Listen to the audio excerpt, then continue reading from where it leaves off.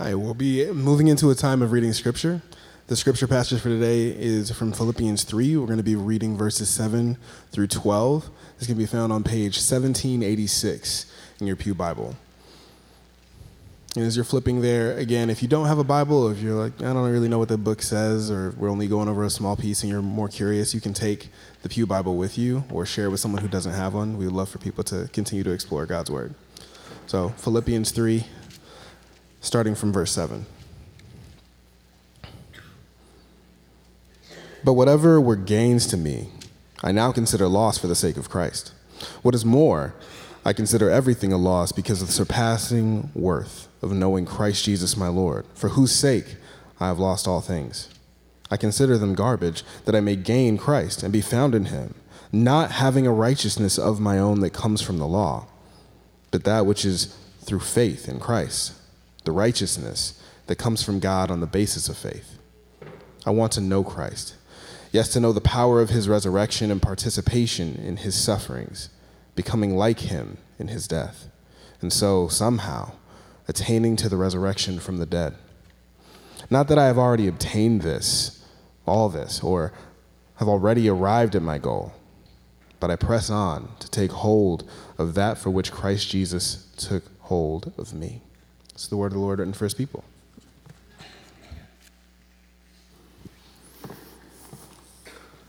Thanks, Femi.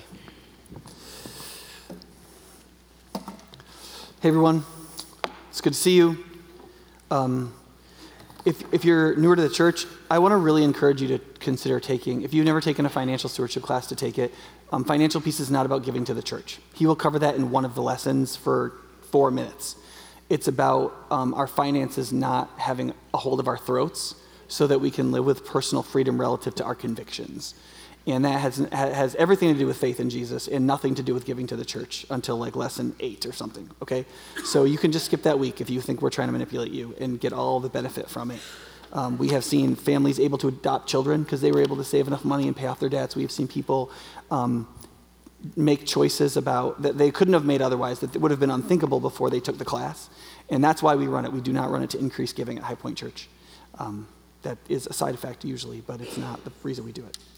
Let me also, for some of you who know that my son had major surgery this week and are going to ask me, instead of telling you all 160 times and you asking my wife when you see her, Jude's 98% spinal curvature and 90-degree twist was corrected to a 0-degree twist and a 40% curvature in the surgery.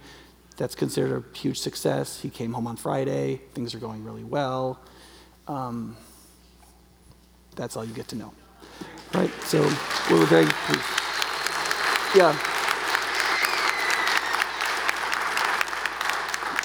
Yeah, it's one of those answers to prayer. I know a lot of you prayed for him. It's one of those answers to prayer where, like, you don't really get to know what would have happened if you didn't pray, and it wasn't an obvious miracle. So you just loved us, and that's great. And God, I'm sure, heard and answered in ways that we just don't see.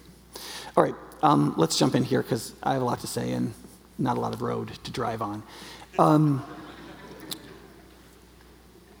There's a lot of talk in our culture about confidence, especially in relationship to the epidemic of anxiety and loneliness. And people really require confidence to do the things that they really think that they want to do in their lives. Living a life without meaningful confidence is really difficult and is going to lead to lots of really negative things. And so we pursue it in all kinds of different ways. You can go online and you can read articles like 12 things to tell yourself to increase your confidence or whatever. And sometimes those have a little bit of a placebo effect. They pick you up for a little bit before you fall back down to where you were. But what needs to happen is that we have to have a confidence, and not just a confidence to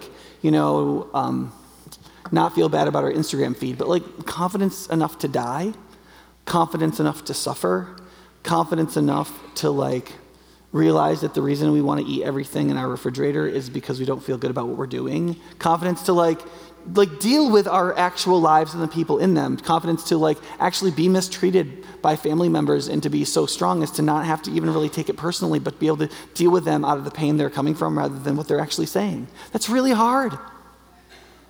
And there has to be kind of an indwelling confidence that is possible to live in a world harmed by the curse in which evil and injustices are done every minute, everywhere, all the time, on lots of different levels in which we can stand and be who we're meant to be. The whole point of the book of Philippians, remember, is Paul is trying to teach these folks how to stand, right? The goal of Christian faith is not to attack others, nor to back down, but to stand, right? And the apostles' desire here is not just that we wouldn't give up in drudgery, right? The apostles' idea here is that we would do it in and with joy. In every chapter, in the 4 chapters in Philippians, there's an emphasis on joy. And in chapter 3, it starts with that. Finally, brothers, rejoice in the Lord. Now, I'm going to tell you all again about how to do that. And this whole passage is about how to do that. And it starts with having a sort of confidence that allows you to be joyful and to stand in everything that's going to happen in your life. And not just in the stuff that's going to happen to you, but the stuff that you're going to make happen to you because the life you're going to choose to live with the courage Jesus gives you and out of the joy that he offers, right? You can see this in the first 3 verses of verses 3 and 4 in this chapter. He says, we who are the circumcision, we who worship by the Spirit of God, who boast in Christ Jesus, meaning we have the right to have spiritual confidence. Not because there's a group of people being like, no, you have to be more like us to be spiritual. And they're like, that's not true. We're the ones with the covenant promises of God represented in circumcision, but that are now represented in the one who is Jesus. We are the ones who worship by the Spirit of God. God's Spirit is working in us to worship him, the great divine Spirit God. And also, it is we who have a boast in the resurrected Messiah, the anointed one. Like we have nothing to be ashamed of. We have everything to be confident about. And he says, listen, and we put no confidence in what he calls the flesh. He says, though I myself have reason for such confidence, if anybody thinks he has reasons to put confidence in the flesh, I have more. He's saying, look, it's just assumed human beings have to operate in a state of confidence to be bold, to stand, to have joy. It's assumed. The question is, what is the basis for your confidence? Is it going to be in this thing that the Apostle Paul calls the flesh? Or anything else other than Christ, right? One of the most basic questions about Christian faith is like every morning when you wake up, the question is, okay, you're going to go through the day today, hopefully you're going to make it the whole day, right? What is your confidence today? Like what is the basis of the thing that makes you who you are and makes you brave enough and capable to stand, to have joy, and to act beautifully in all of the circumstances you're going to face today, right? Now, there's a number of dynamics that we can talk about. There's at least 2 in this passage that are really clear. One is just the pragmatic one, like the strategic reasons for confidence, right? Like if I play a basketball game, I want to start the game with like, okay, I'm going to do this and this and this and this. And if I stick to that game plan and I am the player I can be, I think I could win this game, right? There's just the basic strategic gain and loss question, which is, am I going to make it, right? Secondarily, there's also the question of like, should I make it? Like, am I worthy to make it? Like, should I win? Or am I going to get to the end having won and realize that I don't deserve it and hate myself even though I've achieved something that I wanted? And that can happen too. There's plenty of people who get to the top of their business and they pretty much hate themselves for what they had to do to get there. Had to do, right? Or you get to a certain place in your life where you've made it, but you don't feel like you made it the way you should have made it. You would have rather have been less successful but kept your integrity. Like there's like a certain kind of cross pressure between these two things to where we want to make it to the end, gaining and not losing, but in a way or in a place or a space where we feel like we have the right to enjoy the thing we got to. Right? And in this passage, he covers both of these things. But he also covers the fact that it's actually no good relative to our confidence as relates to Christ at least to say, well, it's just going to be in a bunch of things. Because in theory, you could have like a game plan where you're going to do 37 things correctly. If you do all of that, you might succeed. That's really not the approach the Apostle Paul takes. All of the many things that are part of our confidence spiritually, and there are many, are all unified in a single focal point, which is Christ. Which is one of the beauties of the incarnation, right? God, in his first pass at Revelation, which we call the law, he gave like a lot of commandments. And it wasn't super clear which ones were the most important. When Jesus is asked, he says, love God with all your heart, soul, mind, and strength, and love your neighbor as yourself. But when you go to the Torah and you look at like where that is in the first 5 books of the Bible, they're like stuck in like one's in Leviticus 17, like right kind of in the middle somewhere. It's not like it's the first of the 10 commandments. Right, there's like this whole panoply. And what happens in Jesus is that all of them are all brought together in a single focal point, which is Christ himself. And that by focusing on Christ himself, by virtue of that, you begin to focus on all the things related to Jesus the Christ. And you end up doing many things, but it comes through a single focus. And a lot of times, for us to really find a confidence in the face of profound suffering, intense pain, facing death, and then facing all the things that feel like death, whether it's public speaking, apologizing to a child, dealing with difficulties at work, whatever it is, right? You have what it takes because your focus is focused enough that the peripheral things that you think would be helpful, what Paul says, those peripheral things you think are helpful are really just conflicting with, diluting, confusing, dividing, and distracting from the great basis of confidence, which is Jesus Christ himself, right? If you have too many focal points, you're just going to get anxiety, not confidence. And so the way I want to break this down is to work through these different ideas, right? One is this idea from verses 3 and 4. We're supposed to have this kind of confidence, and that confidence comes from knowing Christ himself, right?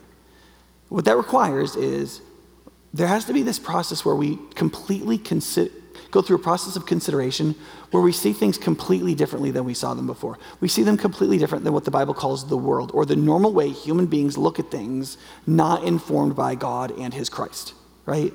Then the second thing is comparison, right? The way he does the considering is he's like, okay, what is the supreme thing and what isn't? Like he compares them in their value to each other. And then there is confirmation. That's not misspelled. It's not confirmation. It's conformation. It's to be formed in the likeness of the thing we believe in, right? Those three things, right? Sorry, they all start with C. Okay, so to start with here is our confidence is in belonging to Christ Jesus himself. One of the things you're going to notice in this passage is that the word Christ comes before the word Jesus in almost every situation, okay? In a general sense, now this is not specific in every situation, in a general sense, if Christ comes before Jesus, the emphasis is on his lordship as the anointed one who is king over all things and brings all of salvation through his living, miraculous life, death, and resurrection. And the person who did that is Jesus, Christ Jesus. Right? When it says Jesus Christ, usually the emphasis is the person of Jesus, the carpenter of Nazareth, Mary's son, who is also the Son of God, who became the Christ and demonstrated the work of God. So that the emphasis is the humanity, the person, the activities, but the focal point is on who Jesus is as a person that we connect with, his holiness, his love. When it's Christ, it's like his position, his action, his work. And the emphasis in this passage is on his Christness. Does that make sense? All right, let's jump in. And I want to make something clear. When the Apostle Paul talks about everything that is not important, everything that is even, he uses the word rubbish or garbage, that everything compared to Jesus is garbage, he's not saying everything is garbage, right? He's not saying your kids are garbage. He's not saying that. He's not saying that like properly ripened mangoes are garbage. Right? He's not saying that like all the good in the world and in life, or even the good in the things he calls the flesh, that those are bad. Because the things that he calls the flesh are his religious identity, his ethnicity, his political advocacy, right? These are the things he says are completely of the flesh and not any basis of our confidence, right? He's like, look, I had all kinds of passion. I had so much passion for my public advocacy and political advocacy that I was destroying the church. I was really good at it, and I was so passionate about it. And he's like, and it's nothing. Like that's the flesh. My confidence, if my confidence is rooted in that, it's completely wrong. Now, he's not saying he doesn't want to be passionate for God. He's not saying he doesn't have a religious identity. He's not saying he's not proud to be a Jew. He's just saying none of those things are our confidence. Right? They're not bad, but when we try to take confidence in them, they become a liability. They do much more harm than good. Okay, so let's walk through these. First is, confidence requires a complete change in consideration. Okay, I got 4 C's in there. I had one that had 6, but I thought that was too much. Okay, so in order to have a confidence in Christ, the way we're meant to, It requires like a complete change in how we consider the meaning of things, how we reckon them, what we think they are. The language that the apostle uses more than anything else in this passage is gain and loss. These are literally economic terms he's using.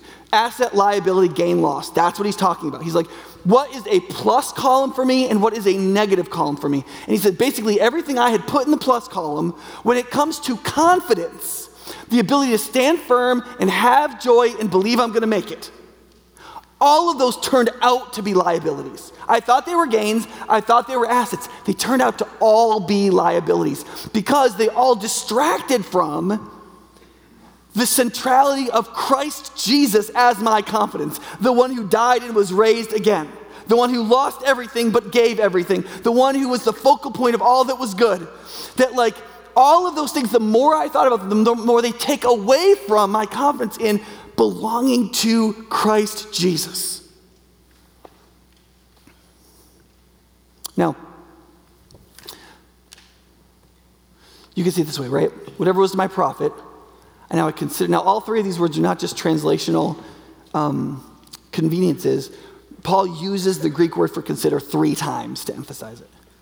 I now consider loss for the sake of Christ, where I consider everything a loss compared to the surpassing greatness of knowing Christ Jesus, my Lord, for whose sake I've lost all things. I consider them rubbish, right? You see there's a change in how he reckons things, the value, what each thing means. Friends, you and I cannot ever, ever, ever, ever, ever, ever have a sustaining confidence in belonging to Christ, the joy, the capacity to stand, the capacity to persevere that he's talking about, unless we re-reckon everything in creation and in life. Everything has to be reconsidered, re-reckoned, reordered, remeasured in relationship to how it feeds into and supports our confidence in Christ Jesus. And it turns out anything added to that confidence ends up being a functional liability. Better off reckoned as garbage than as asset. Right? Now, you might be like, well, that's a pretty absolute thing to say. Well, yeah, I mean, it's a really absolute thing to say. Because the thing he roots is, he's saying the only way this works, the only way you can really reckon things the way they're meant to be reckoned, is if you actually compare them. Right? Some comparison is bad. Right? Galatians 6 says you shouldn't compare your holiness to other Christians. You should compare your holiness to Jesus. Right? So there's some comparison that's bad. But in this case, he's saying comparison is absolutely necessary. We need to compare the absolute value of all the things we would take our confidence in to Christ and what Christ does in providing a righteousness for us that is from God and through his faithfulness, the faithfulness of Christ. He's like, take all the stuff and compare it to that and then see how it measures. And what he says is it doesn't measure very well. So the second thing is that confidence requires a choice. And that choice implies comparison, right? Like if you say, I believe in Jesus, okay, great. As compared to what? Believe as compared to what kind of belief? Jesus as compared to what? Right? And so you see this in how he talks about it. Okay, there's some things you just can't do in translation, all right? This passage, I feel like I'm eulogizing an old friend. This was my favorite passage in college when I was 19 years old. The whole thing was like highlighted in yellow. Okay? And I like the old NIV translation of this. However, there's some things you just can't do in translation, like when people do things linguistically that just aren't supposed to be done. So in the beginning of verse 8, the Apostle Paul uses 5 or 6 conjunctions depending on how you count, which you're not really supposed to do. You're supposed to just use one conjunction. You know what I mean? Like but or and, right? But the Apostle Paul uses 3, and the middle one has 3 in it. Okay, so he's already used the Greek word but, which is Allah, which means, so there's but day, which is like, I'm going to eat, but I'm going to eat a lot. It's like the and but, right? And then Allah is the, I used to like drinking milkshakes, but now I don't drink them because they make me fatter faster. Okay, right? So like, it's contrasting. He's already used it in contrast in verse 7. Okay, so he's like, but whatever's to my profit, I now consider loss for the sake of Christ. So now he wants to say another but that's distinguishing, but he already used that but. So now what? So he uses it again, and then he uses a 3 conjunction word, which means completely on the contrary of, And then he uses kai, which is like also, right? And then he uses I think it's a subjunctive middle voice verb. Okay, middle means, so if I say, so for example, in Ephesians 5, there's this place where it says, wives, submit yourselves to your husbands, right? Why isn't it translated, submit to your husbands? Right? Because one is in the passive and one is in the reflexive. Submit to your husbands is the passive, right? You just do it, right? Submit yourself to your husbands is in the middle voice, the reflexive. That is, it's your job to do the thing even though it's in the passive. Does that make sense? So it's your job to make the passive thing happen. Does that make sense? Which is like and here's the thing about Ephesians 5 is, the form of the verb to submit, the middle and the passive are the exact same letters. So you can't know, which has led to a lot of ink being spilled, you can imagine, and people yelling at each other. Okay, let's move back to this passage. Okay, so what he says like, so what is more, a la but, right? Very much on the contrary, also I myself consider everything a loss. You see the emphasis there? Now you can't really translate that in English, or you just have like a really weird English translation, but that's what's happening. Now what's the emphasis here? The emphasis here is he doesn't want to just say, I consider everything a loss, that is, all the things about my Jewish Hebrewness. Here he literally is using all of this disjunction to point to which word? Say it out loud if you know it. All of this is to point to one word, which is, I highlighted it for you. Everything. Everything. So first he says, we put no confidence in the flesh. That is, my Jewishness, my Hebrewness, that I'm from the tribe of Benjamin, that I was a Pharisee, that I did like political and religious activism, that I did all this stuff. Like all of that is the flesh, and I don't count that as a asset in relationship to Christ. It's actually liability because of the way it distracted me from Christ. He said, but on the contrary, what is more, myself, I consider everything. You guys listen to this. Everything is a liability compared to the superiority of the knowledge of Christ Jesus, my Lord. You see that point? He's trying to emphasize, like, he probably would have written another couple pages of conjunctions if there were more. You know what I mean? Like, he's trying to say, listen, in this comparison, the comparison of what produces enduring, joy-creating confidence, that is, real faith in the human soul, there is a comparativeness. And what we are comparing is everything to the glory of the knowledge of Christ. And he says, there's no comparison. They don't compare. In comparison, one is garbage, and the other is the thing of the greatest supremacy there can possibly be, right? There's this particular word that Paul uses here that's only used once in the Bible. So like there's a few passages that say, so for example, Ephesians 3:19 says this, and to know the love that surpasses knowledge, that you may be filled with the full measure of the fullness of God. And you're like, oh, that's so beautiful. Because love surpasses knowledge.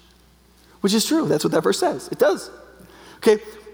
Did you say that word surpass? Same thing, surpass. See, I retranslated that, right, to superiority. That's so hierarchical, Nick. Why would you do that? Well, just hang on a minute, right?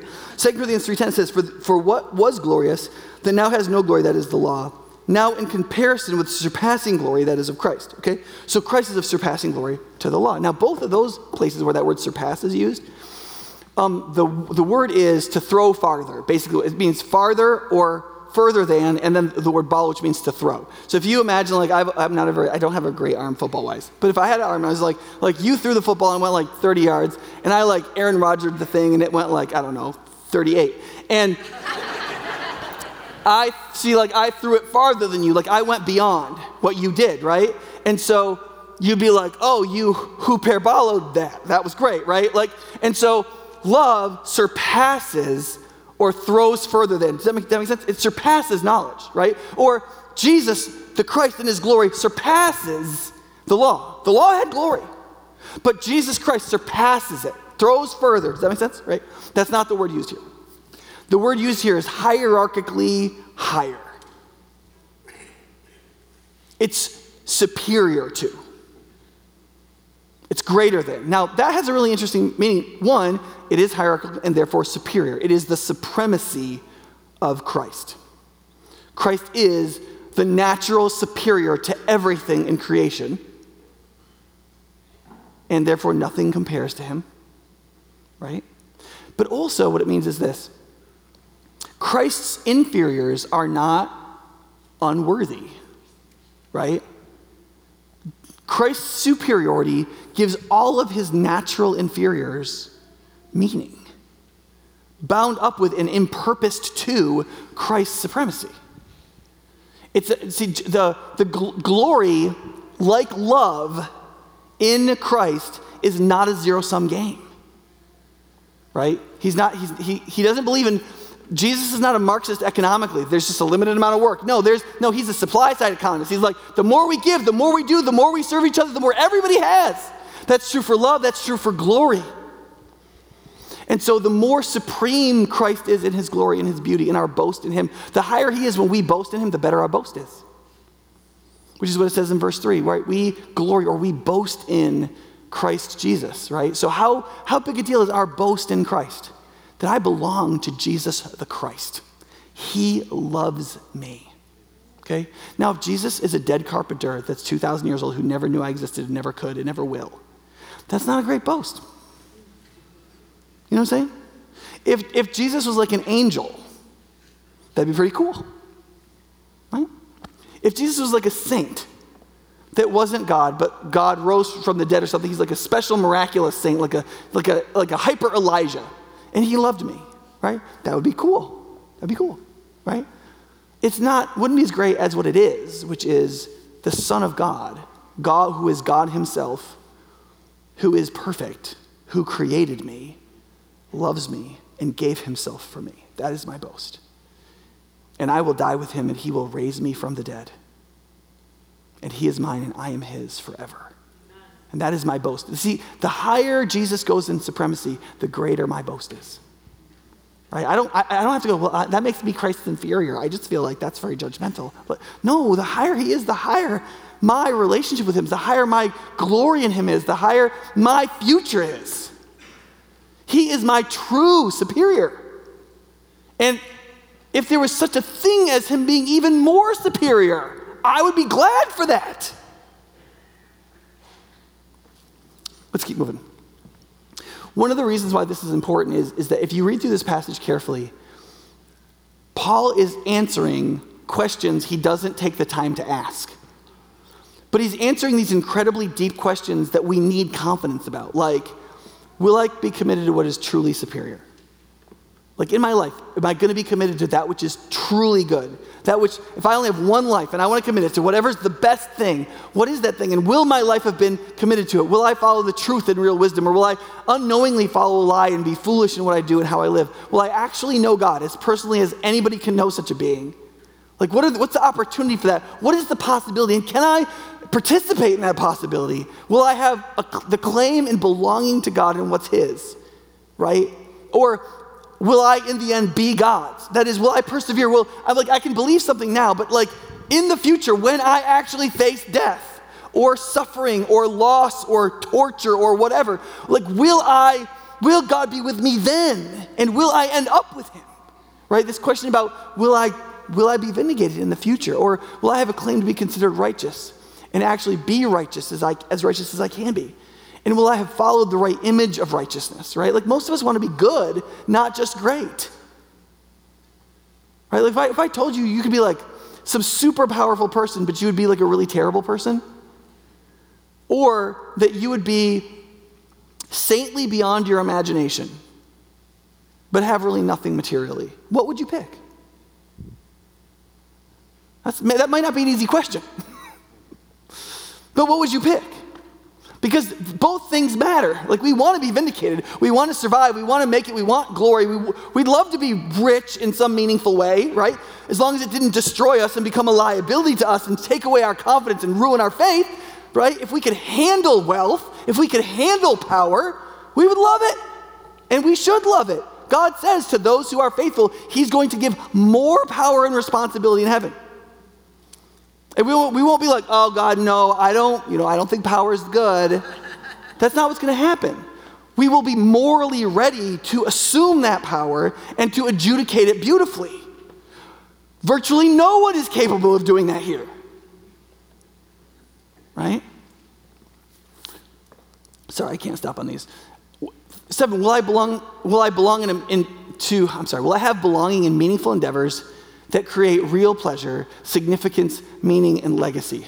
The kind of friendship that's deeper than family, and to do deeds that I can be glad are part of my legacy forever. Right? Like, these are questions that like maybe you don't answer because you're flipping through your phone too much, and you don't ever get quiet enough or think deep enough, or like thoughts that are unsensual enough and like moral and spiritual enough to even know you have these in your heart. But these are the questions you're numbing with all that crap. Because you don't think that there are answers. You're afraid that there aren't answers, or you're afraid that if you find the answers, the path will be hard. And turns out, it is. It is, right? And then 8, will I overcome my greatest enemies, death and judgment? Is there a way to live forever in glory rather than in extinction as a zombie or in deserved punishment? I threw zombie in there for fun. And because of C.S. Lewis's Great Divorce. Okay, now, in this passage, you can see 2 things, right? I don't know if we're going to get the third point today, guys. Just prepare yourself. There's 2 things that are these great glories on which our confidence can be focused. The first is the knowledge of Christ Jesus, right? He says, the main part of my focus is the superiority of the knowledge of Christ Jesus. Now, for some of you, that might be disappointing that is the way that verse should be translated literally, because you like the knowing Christ language. Knowing Christ. I know Christ. I know him. Okay, listen. The next verse where it says knowing Christ, that's literally exactly what it means, okay? So you're not going to lose both. You just lose this one, okay? So knowing Christ is still a huge focus and theme and result of this supreme knowledge of Christ Jesus. So don't think that I'm going to say it's just about knowing stuff. You should go to more Sunday school classes. It's not about experientially knowing God as a person. It is about that. That's not what this verse says. What this verse says is that the apostle has experienced a personal soulish apprehension of the height of this knowledge of Christ Jesus. When he says the knowledge of Christ Jesus by there, he doesn't just mean like a set of doctrinal statements, but everything that you can know about Jesus, who he is and what he did. And if you see it in its bigger picture, and you see how it interrelates and how it affects everything, and how that tapestry of truth and beauty compares with the muddling together of the seed picking of the philosophers of men, and you see the supremacy of that, it will give you a confidence incapable of being received in any other way. The glory of the supremacy of the knowledge of Christ. What that means is this. Why is that better than just knowing Jesus? Nick, why can't you just leave it NIV 84 where it was? It was very relational. We loved it. Why do you have to ruin it by translating it the way the apostle actually said it? Okay, here's why. Okay, I'm going to use the classic, like pastor talks about his wife illustration. I'm sorry, this is a cliche, but it's actually true. I actually love my wife, okay? So, you could try to take apart my relational feelings towards my wife and the body of knowledge I have accumulated in my relationship with my wife, and those could be 2 things, right? The second thing, that accumulation of knowledge about my wife, is not trivial. It is the functional and fundamental basis of what my affections are related to. If you took those away, if I had some kind of brain injury and all she was this curly-headed brunette, right, who like said she was my wife and that we had been in love for 27 years, right, I'd be like, oh. And it would not do the same thing for me as what I actually have. Because the knowledge of her accumulated and participating and interacting with my affections of knowing her are mutually reinforcing. Some of us really love Jesus emotively. You're going to lose your faith. 20 years from now, you're not going to believe because you're not growing in knowing Christ. And so the knowing of Christ, Jesus that you have is fragile. It's more fragile than you think it is. It's more fragile than you know because you don't really see the supremacy of it over all the seed picking of the philosophy of men. And so you're going to go to college, or you're going to go to this thing, or your first child is going to die, or something's going to happen. You're going to get cancer at 37, and what's going to happen is you're not going to see the supremacy of the knowledge of Christ, and so you're going to start doubting your relationship with the person of Jesus that you feel. Because he's going to feel absent. You're going to experience the dark night of the soul. You're going to feel hurt. You're going to not know why he isn't speaking to you or healing you or helping you. And you're going to wonder what's going on with all that, and you're going to start to hate the one you said you loved. Because you haven't really, even though you love Jesus, you haven't been caught up into the supremacy of the knowledge of Christ Jesus. And seen how, in comparison, the best and good philosophies of men and science are seed-picking rationalizations of minimal things and are only caught up hierarchically under the great supremacy of Christ Jesus. And then to know that Christ, which surpasses everything. That matters. That comparison matters. Right? The last thing we'll talk about today is, he says that, and then there's that. There's also the question of righteousness. That like I have to exist with the affirmation of my own conscience. Like, how do I believe that I deserve to exist? Like how do I deal with the fact that there's all these ideas in the world of what righteousness is and what it should be like and how I should conform? How do I with confidence say I'm conforming to this Christ and not to all this other stuff you're telling me to? To the extent to which conforming to Christ is conforming to the stuff you want me to, great. But I have one focus on one thing, and which is my confidence, which is knowing and belonging to Christ, right? And you see, this is another one of those deals where like I memorized this verse and working through it in Greek ruins it for you. Where he says, look, the second thing he says is so fundamentally different by comparison is righteousness, like what it means to be a good person. What it means to really be a good person. To be right with the world and with the universe and with God.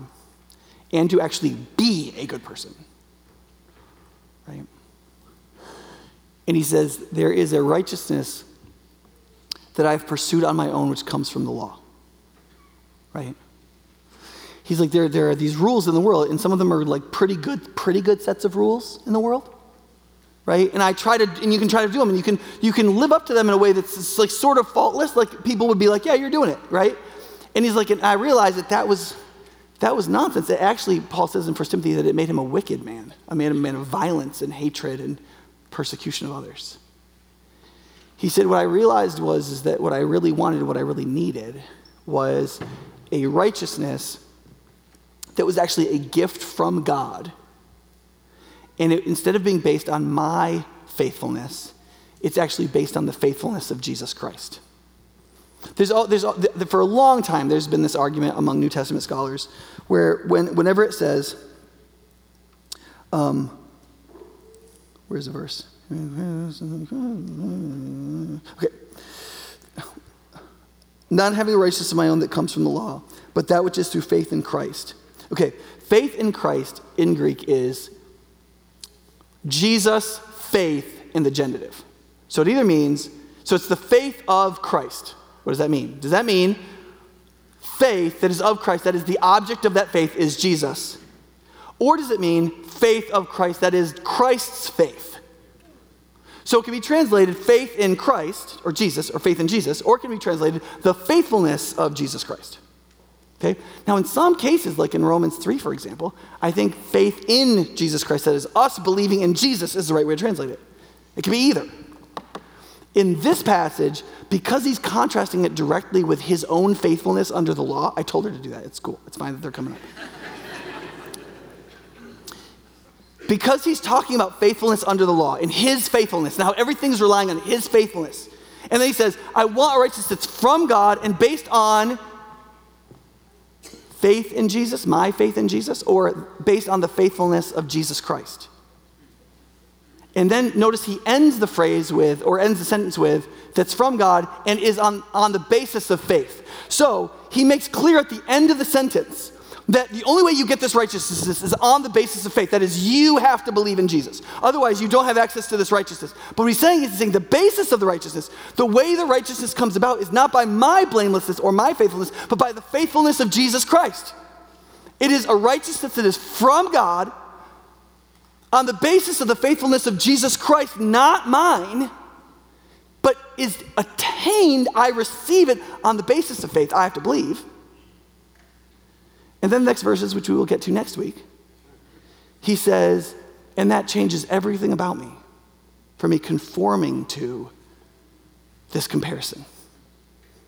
That in Christ, I can receive a righteousness and be made right with God.